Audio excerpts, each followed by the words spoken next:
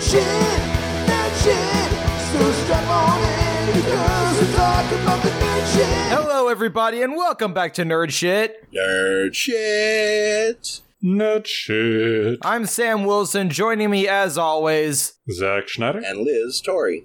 Today we're going to be reviewing Stranger Things 2, the second season of Stranger Things. I do enjoy the fact that in this show, instead of having seasons, they just put the number, as if it's a movie. It's like Stranger Things 2 and Stranger Things 3. That's something I've always kind of enjoyed about it. And like, second seasons are always kind of interesting too, because like, I feel like sometimes you have a weaker first season and then season 2 is when a show like really takes off. And sometimes season 2 ends up being kind of a sophomore slump. So I don't know, what are some really good season 2? I know I'll put you guys on the spot with no warning, but any good season 2s of a show? It's like I love season 2 of Buffy, I think is one of my favorite season 2s, honestly. I think that's actually a kind of a rule for Joss Whedon shows. His season 1s are usually a little weak, but like Angel season 2 was really good. Firefly season 2 was, wait, never mind. No. See, I was going to say Firefly was actually the exception to that because Firefly Season 1 is a masterpiece, but that's just me. I always got to go for Avatar Last Airbender Season 2. Like, Season 1 is really good, no doubt, but Season 2, you really get into some meaty stuff there. It's fantastic. Book 2 is my favorite season of Avatar. Like, I used to actually lean towards Book 3, but as I've revisited the show, I think Book 2 is actually more consistent. Yeah, it's good. It's really good. Well, let's get into Stranger Things 2 and find out, is this one of those great season 2s or is it a sophomore slump?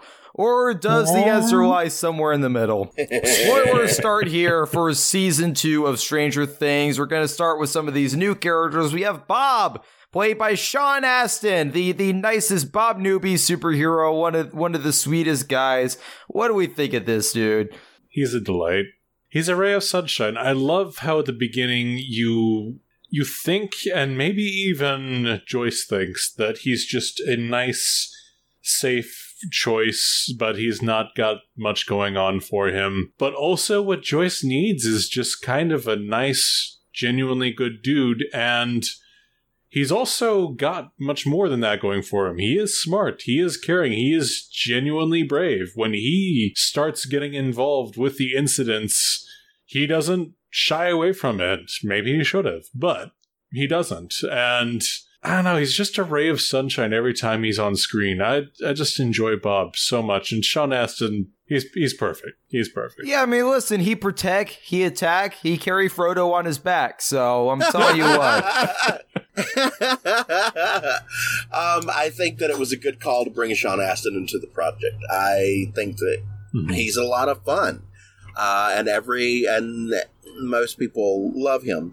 I think that it makes sense to bring Sean Astin into this love story because, his grandfather was Gomez Addams. So, hey, why not? I think he's cute. I think in his relationship with Joy that he's trying to mold Joy. A lot of people love their relationship, but he doesn't see Joy for who she is, and he's trying to mold her into more of this nuclear family like he should be taking hold instead of treating her like a partner.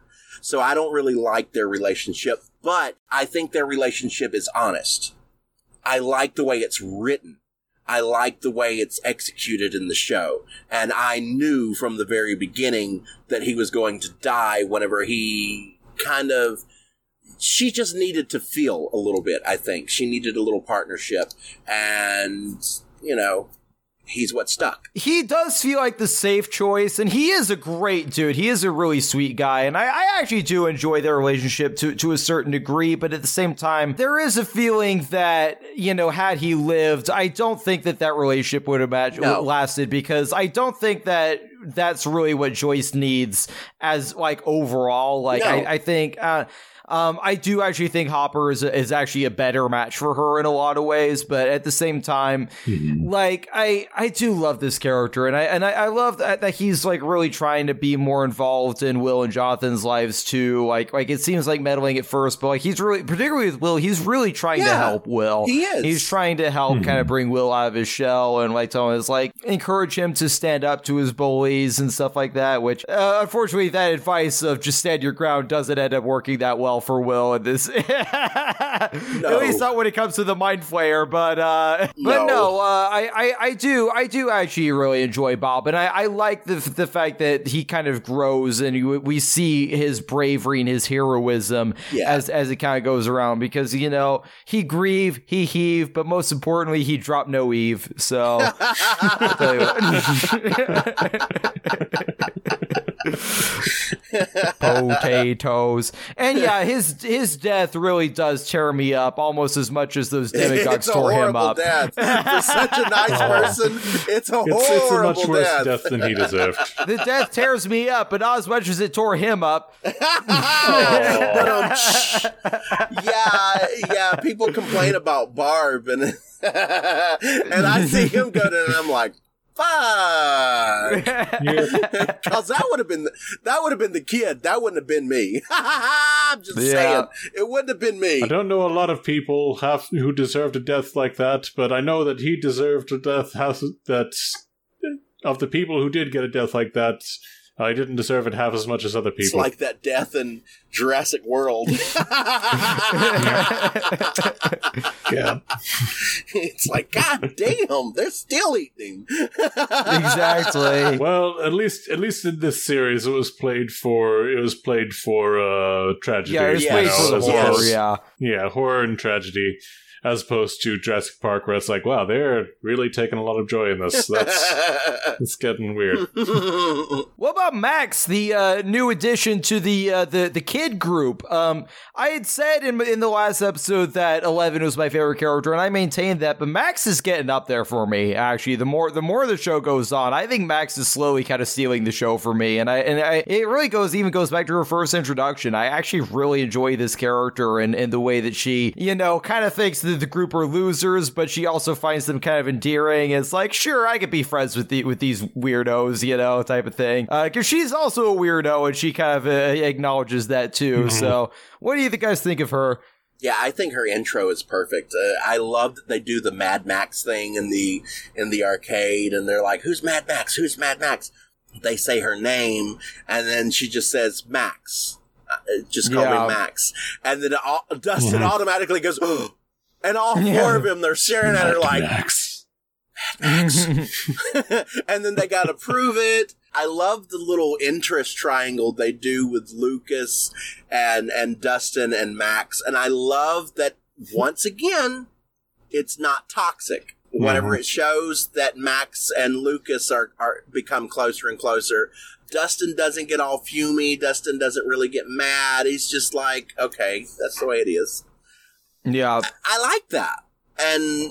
But I love what they did with Max. She's kind of like this hopeless child that secretly has hope. That archetype. Yep. Cynical and done with the world, except the world is not always bad. I was also just going to say that I love the moment when they're following her and she leaves that note. It's like, stop following you creepers. Yes, I love that so much. I was worried that they were just going to pit her against 11, but they worked that out. I was worried about that trope, but it worked out well. Yeah, I mean, think about that kind of triangle you're talking about with Lucas and Dustin and her. It's like, it was one of those things, when I watched this season the second time, it struck me because, like, I had remembered that being more of a thing than it was. Like, it is a thing, but it's kind of in the background. It's not super focused on, and I think that's what makes it work. It's just like, okay, these two kids have a crush on this other kid. It starts to develop between two of them. And you're right, Liz, like the one who's left out, he might be disappointed, but he's not going to be mad about it. He's just like, oh, okay, You know, I do think that is more, despite the fact that they are kids, is more mature, but it's also more realistic. You know, it's not like this kid's like, you know, this girl is going to be my wife type of thing. Like, I mean, I don't know. I don't really know where I'm going with that. Yeah. I just feel like they don't make a bigger thing about it than it actually would be for kids that age. I think that's kind of where I'm going with that. So that's one of those aspects that I remembered not liking, but actually when I rewatched it, it was like, oh, I know that actually works out pretty well. Of course, Max has an older stepbrother, Billy, who's a fucking asshole this entire season. Although I do like that we see that abuse that his father puts him through. There's a scene in the finale of this season where we do see... It doesn't excuse his behavior, but we understand where it comes from type of thing. And we start to almost begin to feel for him. But I think that he's both entertaining. He's very entertaining because of the way the actor plays him, but he's also kind of infuriating at the same time. It's a cycle of abuse, but it doesn't make it right. That's the thing about this show, is that there are characters who are monsters and you do feel for them sometimes. It does help you feel for them. It also does not excuse their actions. No. Billy should not have perpetuated the cycle. He's just horrible to Max. He's just horrible. Mm-hmm. I look at that as a sibling thing, and I can't imagine treating one of my step siblings or my sibling like that. I know that they go on the abuse and on why he's like that, but it's just fucking horrible. Yeah, no, he's definitely really shitty in this season for sure. Like he's not an excusable character, but he does become more complex than he appears to be when we first meet him, I feel. Well, I love the way it kind of ends up with her and Billy at the end of this season. The fact that it becomes this like he knows that he can't like she kind of puts him in his place at the end of this. Mm-hmm. She stands up to him and says like you can't treat me like this. And he doesn't treat like he does kind of learn to stay away from her. You know, it becomes this thing of like. There's some people that you just can't reason with, so you have to show them that you're not afraid of them, and you have to make them afraid of you. Mm-hmm. Sometimes that's all you can do with some people. And I think Max kind of realized that. And I enjoyed seeing her take that power back. Like a lot of their relationship really is power dynamics of he treats her that way because his power is taken away by his father, so he takes Max's power away because that makes him feel powerful. The only thing that she could do is take his power from, so now he has his power taken from both sides now, from his father and his sister now, but he kind of deserves it because of the way he treats her. But yeah, so you understand why he is that way, and we find out more about his backstory in the next season. But yeah, it definitely doesn't excuse anything. We're introduced to Murray in this season, who becomes a bigger presence later in the show. But this guy, he's such a weird, eccentric, you know, like bunker dweller. He's a weird goddamn man. Yeah, he's so strange and he's so entertaining. Like he is kind of scene stealing this first season. You kind of see why they made him more of a main character in subsequent seasons, because he does kind of steal the scenes that he's in. The line Hopper has with Murray, "I liked your alien theory better," explains that character through and through with one fucking line. And I love the way they use him. And yes, his character is a plot device throughout the whole season, but really he becomes the magician for the adults throughout the rest of the series. And I love that they do that. I love that he's the guy that they go to. Although he's fucking nuts, he knows where we can find the answer, so let's go to Murray. And I love the way they use him. He's that crazy 80s archetype character, you know? That's kind of my thoughts on Murray, is he's insane, he's a conspiracy theorist, but he does actually turn out to be more right, or at least close to right, more often than not. Exactly. No, that's pretty much it. I love, the scenes he has with Jonathan and Nancy, where he just completely calls them on their bullshit. He just like he basically psychoanalyzes both of them like completely successfully, and like afterwards they're like, oh no, he doesn't know what he's talking about. No, he totally does it. They're both just like, So, no, I definitely, I think he's such an entertaining character. Of course, we have Dr. Owens, who's the Paul Reiser character, the thing I love about this character is the fact that this entire season, I don't know whether or not I can trust him. Like, with Matthew Modine, you know that he's creepy the whole season. You know that he's a bad guy. With Paul Reiser, it's like, he's so friendly, but you don't know, is that a front? Like, is he actually just as bad as Papa, but he just like, is he a wolf in sheep's clothing, or is he actually a good dude? And it's I like that they keep you guessing with that. Have you ever seen Aliens? Yeah. That's why they fucking hired him. Exactly. That's why they fucking hired him, because we've seen him do this before, and we're like, huh, maybe, no, yeah, oh, I want to trust this, but let's be honest, you can't have an 80s without Paul Reiser. There was no 80s without Paul Reiser. And, I mean, he's had an uptick in his career because of this. Because of this role, he's had an uptick in his career, and he's popping up everywhere. The Boys, quite a few other projects. He's going back to his old sitcom, and I fucking love that. I love that he's getting this rebirth, this second win in his career, because he's a phenomenal actor. And the way he plays Sam Owens, I gotta say, I prefer the way he treats people as opposed to Matthew Modine. And in the later seasons, the way he treats Eleven. I love that we can trust him. But I also love that they play this mind game with us, because, let's be honest, an organization is not going to want to put a nice person at the head of this establishment. The experiments that they're doing, they don't really want a nice person. They don't hire nice people. But they would want to hire somebody who seems nice. Yes, and that's what makes us not trust him at first. Yeah, is like, he seems so nice. He must this must be, you know, he must be horrible. Exactly. They keep you guessing, and I love the character. I love his whole arc. Absolutely. Even now, even several seasons on, which comes later, I still don't entirely know how I feel about him. He's like a weasel in that you get the impression that maybe he does think he's doing the right thing, but God, is he bad about being honest. He does think he's doing the right thing. Yeah. But he is horrible about being honest. You're right. Yeah, that's a good point. Yeah, I think him keeping these secrets, it's like Dumbledore. That's the way I see him. He's very much like Dumbledore. He's keeping all of the pieces of the puzzle to himself and just letting out the pieces that he needs to let out in the moment. Yeah, Dumbledore has so many secrets that they made a whole movie called The Secrets of Dumbledore. It's not really a movie as much as it's just a list of shit that Dumbledore knows that he doesn't tell people. He comes on screen, starts talking about all the stuff he did. So, Now I just see the movie going on like when they had Chunk in the Goonies, and he's just spilling his guts. Okay, this one time, right after I was born, I took it and I ate my brother's chocolate, and I wasn't supposed to eat my brother's chocolate, but I did anyway. Listen, this one time I went to Quick Trip, I picked up one of the hot dogs, took a bite out of it, didn't like it, and put it back on the rack. Now I want to see this movie. I hightailed it out of that Quick Trip before anyone would notice.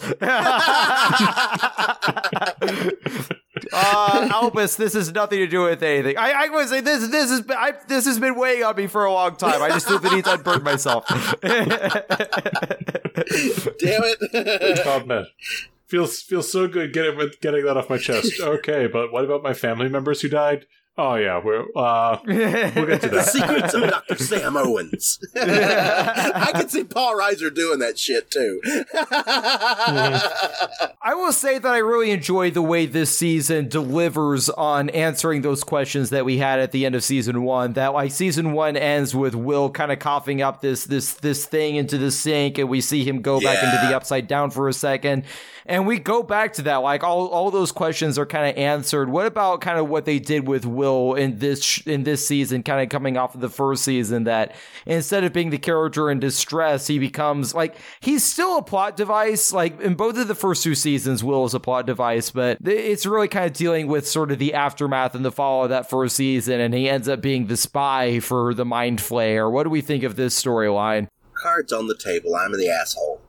I know why they do this. They're giving us more answers. They're giving us a little more about the Upside Down, but I think they take too long. I think they wait too long to bring his story about. But with me saying that, that's more of my ADHD kicking in, where it's like, okay, we gotta get somewhere. Let's get somewhere. Say it! But they do a really good job at the execution. It's just harder on my mental ability to keep up with this well-written story, because everything really does connect, but I think this slows down this season. I wish they had went a little faster with Will, but I am admitting that that's probably just me thinking that. I don't know how many people have that complaint. That his story kind of slowed it down. I love the idea of the Mind Flayer. I love what they do with it. And I do think that is another kick towards Pennywise, Freddy Krueger, and a couple of other characters. So I like the slow build, but at the same time, the slow build aggravates the shit out of me. I will admit that I'm also being a little bit of an asshole in that I would have liked to see more of Will being like an actual person instead of a plot device 2 seasons in a row. For me personally, it feels, and I do need to stress that I do actually like this season quite a bit, but I do also feel that it does, whether or not it's actually the case, it feels kind of derivative and boring to have, a major plot be, let's go save Will again. 2 seasons in a row. I do kind of wish that there had been some other person in danger, some other immediate personal threat than let's have to say Will again. With that said, I do think the Mind Flayer itself is a fantastic antagonist. The Demogorgon was a huge physical threat, and the Mind Flayer is very different. It preys on Will's emotions, his thoughts. It's this intelligent mastermind behind the scenes. And so I do like it as the villain, but I'm not a big fan of Will in peril again. I'm actually going to agree with you guys more than you guys might think. Like, I think that my thing about this storyline, I'll agree with what you said, Zach. I think it's the repetitiveness of the fact that we're trying to save Will in the first season, and we're still trying to save Will in the second season, but I'm of two minds about it, because even as I say that, I understand what they're doing is they're trying to have what happened in the first season have consequences that ripple into this season. And I think that was the aspect of it that I actually did enjoy, was that, Will doesn't just come back and he's just okay. Like, there's still are lasting consequences as a result of the experience that he went through in the first season. So I understand why it is the way that it is. And it's not actually a very big complaint for me, because I do think that it's still a good storyline. But I also agree with the fact that I'm thankful for the seasons that come after this, because I honestly think it's not really until season 3 that Will really starts to feel like a part of the group. Yes. He's constantly just a plot device in both of these first 2 seasons. And I think that we had to kind of get through, again, it's a good storyline, but it's something we kind of had to get through so that he could start being an actual character after this is kind of how I feel. I will say that I really do love the scene where they're trying to bring him back by, like, Joyce and Jonathan and Mike are all telling him these memories, these treasured memories of that they had with Will, of examples where Will was kind, or like was a good friend, or a good brother, or a good son. I thought that was a really emotionally touching scene for myself. So I do agree there. Jonathan and Nancy hook up this season. We flip that triangle on its head. Now Steve is left out in the cold.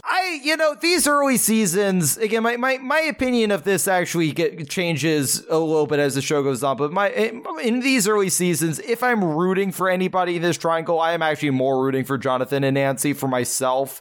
So I was actually happy seeing them get together this season. I don't care much for the love triangle, but I will say I get it. I don't hate Steve, but Jonathan and Nancy do, like, obviously I don't hate Steve. He's fantastic. But I do think that their relationship makes more sense. They do have more actual chemistry. And with Steve, a lot of it was that Nancy kind of felt like she had to get in with the popular crowd, and she had to, it was what was expected in some ways for her. Whereas with Jonathan and Nancy, it is more what they each want. And Steve himself, I like how even he kind of gets that. He's obviously not feeling fantastic about the relationship going off, but yeah. No, I don't have anything to add. Okay, what about the best love story in this season is Dustin and D'Artagnan, the polywog that ends up being a demagogue. What do we think of this love story? I think this is my favorite part. I think this is my favorite part of the season, to be honest. I'm not even... y'all know I'm a monster person. I can't help myself. I'm simple. I know it. I'm not ashamed. It's my favorite part. I knew that cat was going to get eaten, though. The cat was screwed. Yeah. It's a little heartbreaking. It's that feeling of loving something, caring for it, being excited, and that love turning to horror. But I do like at the end how even though it's connected to the hive mind of the Mind Flayer, it doesn't have much choice.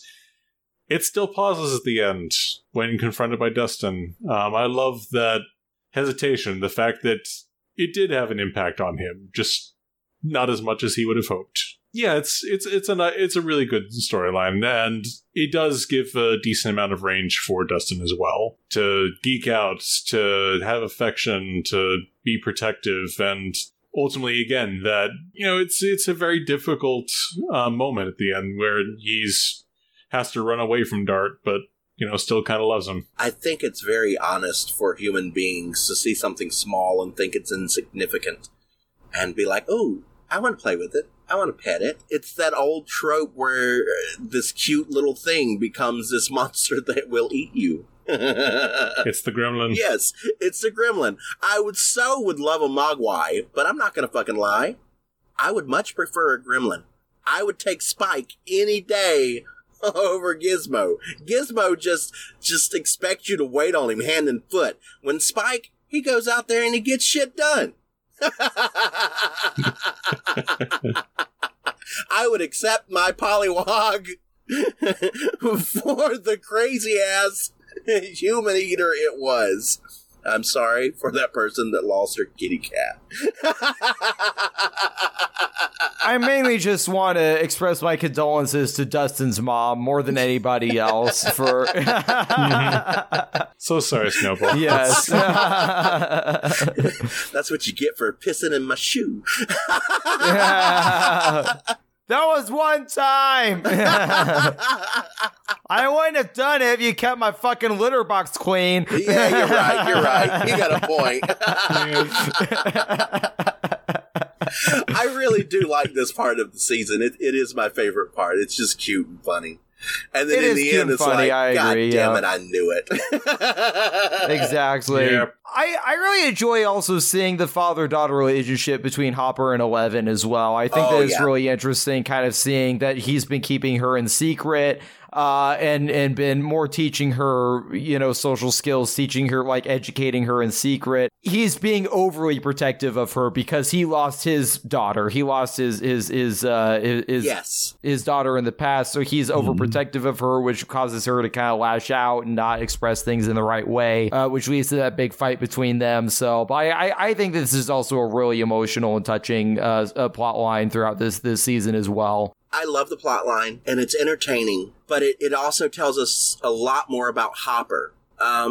He's not ready for this relationship.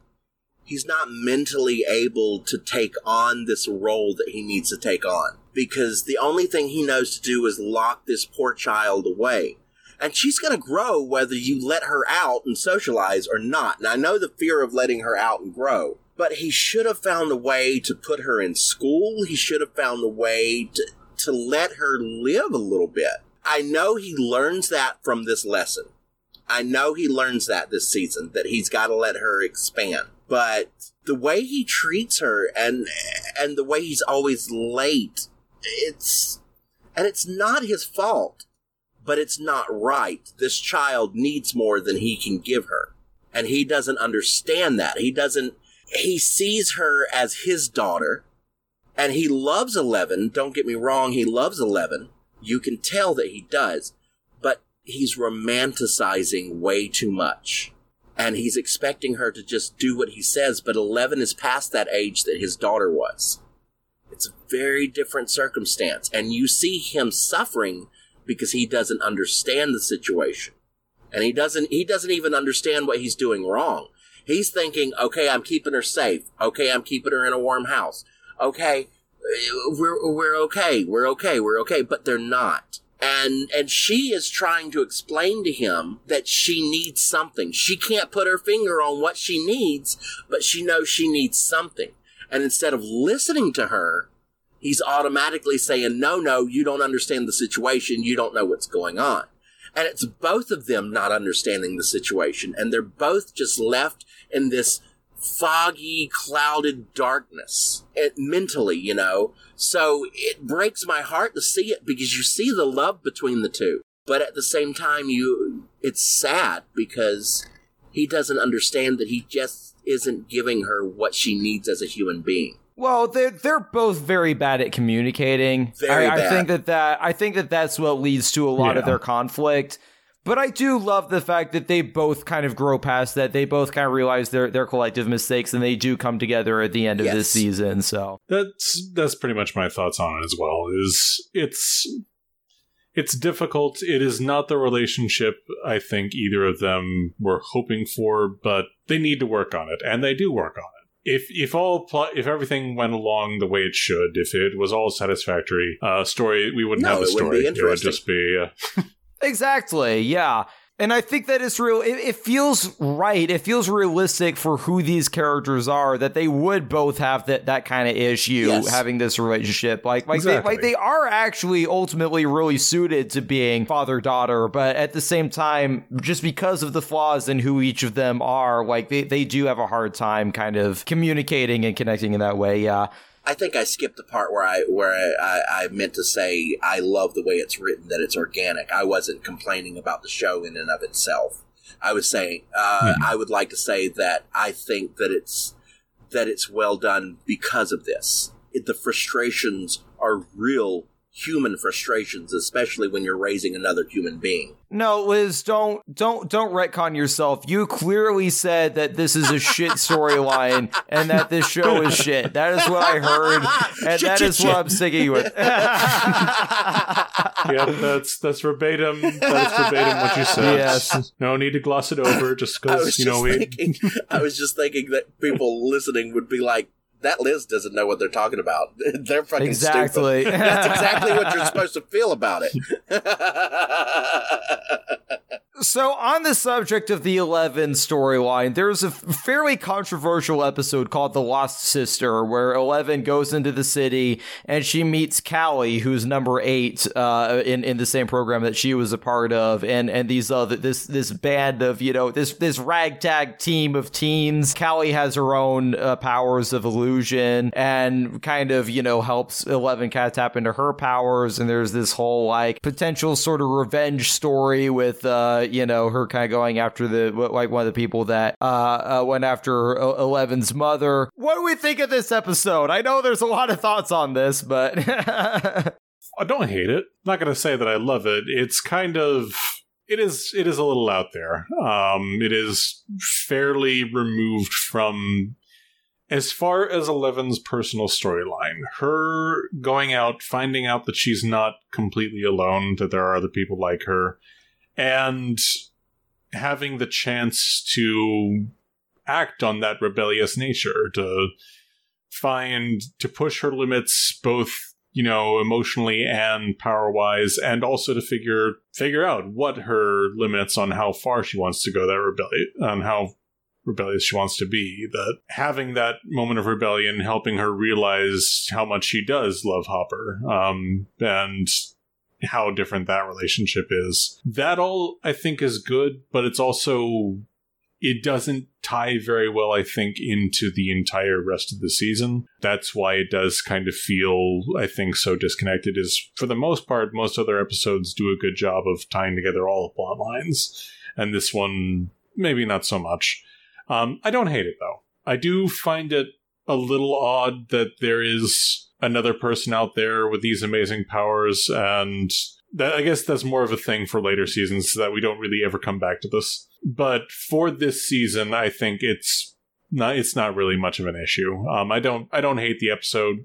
It's not my favorite, but I think it does help push 11's storyline. Yeah, it's a one-off, and it helps us understand 11 even more. So I'm okay with it. What it actually felt like is that they were trying to get a spinoff. I'm not saying they were trying to get a spinoff, but that's what it felt like, because they started off with these characters' stories. They introduced it to us in the very beginning, and it kind of made us, okay, where are we going with that? And then they come back to this in this one episode. I thought that they were going to actually intertwine the storylines in some way or another. That's the reason why it felt a little more abrasive and less cohesive, I think, is because they saved it all up for one episode and then went with it. I think that they should have made it one of the storylines that they touched on, even if they went to for only 4 or 5 minutes each episode. And I think that would have been better in our minds, and people would have complained less. But honestly, they were just trying to give us a little more background, not only on 11, but on Papa and on what they were doing in that organization, what they were studying, and how it really did affect people and damage these kids. So they told the story. They gave us something more. I wish they could have visited it more in later seasons, like you said, Zach. But all in all, it's part of the story, and it fits. It's not like they just, rolled the dice and were like, well, shit, let's do this. So, the first time I watched this season, back when it first aired, I actually really liked this episode, and I was like, what are people complaining about? This is a super fun, engaging episode. On the rewatch, it doesn't hold up as well, and it's for the reasons you guys said. Like, the problem really does come down to this show is really good about having all these different storylines and then having them all converge at the end of the season. And this thread never actually goes anywhere. That's the problem with it, is that they set up this thread of this episode, which is, again, it's an interesting episode. I do actually enjoy this episode, but they never do anything with it afterwards at the end of this season or later on in the show. And it becomes weirder that they don't really reference this later, because we'll get into, the later seasons, but I feel like there should have been more of an acknowledgement of the 8 character. And when we see certain flashbacks too, especially with the last season. Yeah. It was very strange, the fact that they set up this whole storyline of this episode that feels like...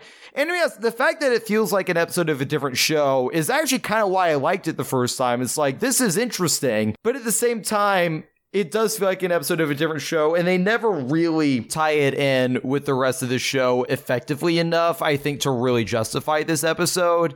But it does progress the 11 character, and I still enjoy watching it, but I do, the more I go back to the season, the more I actually am starting to lean towards the side of, I do think it's actually a weak point in the season, because it just feels to me like they had this idea, but they didn't really know how to tie it in. Yeah. Any thoughts on the climax? I like the fact that 11 gets to be the hero again, and she's the one who ends up closing the gate. I love seeing her reunite with Hopper, and that kind of, them reconciling with each other. I think it's a good, exciting climax. It's where the first season maybe is a little more alien with the one monster we're going after. I like that this is more the aliens, where we get a bunch of these demagogues. It's a very exciting climax, I think. That's my thought. It's a very satisfying and exciting climax. Brings it all together. Yeah, it really is satisfying seeing, 11 really push herself, and this time not end up accidentally trapped and weak on the other side of the portal. Yeah, no, that's pretty much my thought on it. It's not a lot of really stand-up moments from it, but very satisfying. I think it's an ending for this season. It's fun. It's fun. It's exciting. Glad to see 11 get to do this, but it's forgettable. And of course, the season ends with the snowball dance that was teased at the end of season 1, which is like, I guess the next year Mike did get to take a lot. That's the thing. It's like this whole thing that he never got to take her to the dance because she disappeared, but now he gets to, and we get, those two characters getting together. We get Lucas and Max also kind of getting together. We get all the young love. Nancy dancing with Dustin because he's all alone. It's like, that was sweet. That actually was a sweet moment. I did like Nancy kind of telling Dustin, it's like, look, girls your age are stupid. Like, which is also true, but. Yep. It's like, look, people don't know what they're looking for yet. Exactly. But then seeing that reminder of the threat of the Mind Flayer as we kind of go, that's kind of the last shot. That was a good, like, kind of tease of like, oh, and this storyline with the Mind Flayer is not over yet. Motherfucker is still in. Exactly. He's much more pissed off now. All right. I know we kind of went through that one kind of quickly, but are we ready for overall thoughts on season 2? Yes. I think so, yeah. I'll go ahead and start. I like season 2. I think it's a strong season. I do think that it's a little bit of that sophomore slump thing I was alluding to before. But as far as that goes, this is one of the more minor drop-offs, I think, for a season 2. And I do think that this is still a very strong season. Like, again, both times I watched this season, I was very much engaged. In some ways, I actually liked it better the second time. I enjoyed the inclusion of Bob and, them kind of... them figuring out, that all these things that Will is drawing, all this is a map of Hawkins. Like, there's some fun kind of investigative elements this season. I enjoyed that. Like, they gave every character and every group of characters something to do that kind of contributes to the overall thing. I do think that the weak point of the season is the Lost Sister, not because it's a bad episode. I actually still think it's a good episode. I just think that they failed to really justify that kind of hard right turn, and they never really tied it in with the larger narrative. But that's really my only major nitpick with this season. I'm still actually going to go 9 out of 10. I think it's a strong season 2, and I actually did enjoy it the second time around. So I think this is the weakest of the seasons. I think that they take a little too long to get to where they need to get with Will, and they fail at building character for Will. I like what they did with the 11 and Hopper storyline, but I think that they could have even pushed that a little further and have them grow a little faster. I think they just took a little too long in this. The Step Away episode with 8 really doesn't bother me so much. I think it's interesting, but I kind of had the adverse reaction that you had, Sam, whereas you liked it less this time. I liked it more this time. I kind of like the Step Away. It was a good break from the Will stuff, I feel like. Right at that climax. But I think that they probably had a really bad time of connecting it just because of the way they did. They should have done it as a storyline through the whole season, in my opinion. I like Bob. I like what they did with Bob. But all in all, I just think that it's a weaker season. There's some ups and downs. I'm going to give it a 6 out of 10.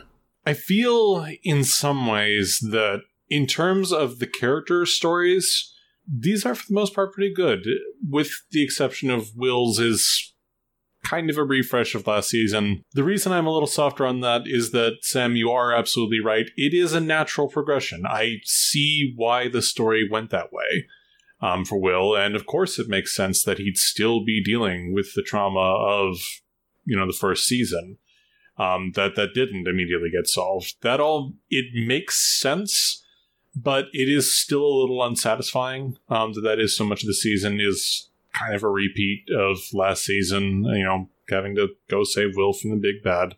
The storyline with the Lost Sister is a bit of a slump in that, again, it's really not a bad episode of television in and of itself. It just does not feel much like the rest of the show Stranger Things, for better or for worse. And it doesn't tie into most of the plot lines. It is just part of the 11 plot line, which in a show that doesn't have a lot of episodes per season, and in a show that is so often praised for being able to tie in its plot lines effectively throughout the entire series, you kind of feel that a little bit, that it's, stepping away for so long. With that said, there's a lot of good stuff. I like Bob. I love Dustin and Dart's relationship. I love Steve starting to become the, team mom somehow, which he was not expecting, along with anyone else. But it's just such a natural role for him. And I do love how everyone is developing and changing over the course of the season, but it still feels a little weaker. So this one I am going to have to give overall a 7 out of 10. Again, really enjoyable, really good, just not quite up to stuff. No, I get all of that. I actually agree that I think it's probably the weakest season. I do think it's the weakest season out of them, but I also do appreciate, Zach, what you were saying about how Dustin, it's like how did I end up adopting all these kids? Like, by the end of it. We didn't really get that much into Steve's storyline, but I did actually really enjoy that aspect of it too. So yeah, but no, I pretty much agree. Like it's weaker compared to season 1, but I do still think it's strong. So that's why I still gave it a 9. But having said all of that, Zach, where can the folks find you? Folks can find me on Facebook as Zachariah Schneider. They can also find me on the Twitters and the Instagrams as Zachariah Schnet4.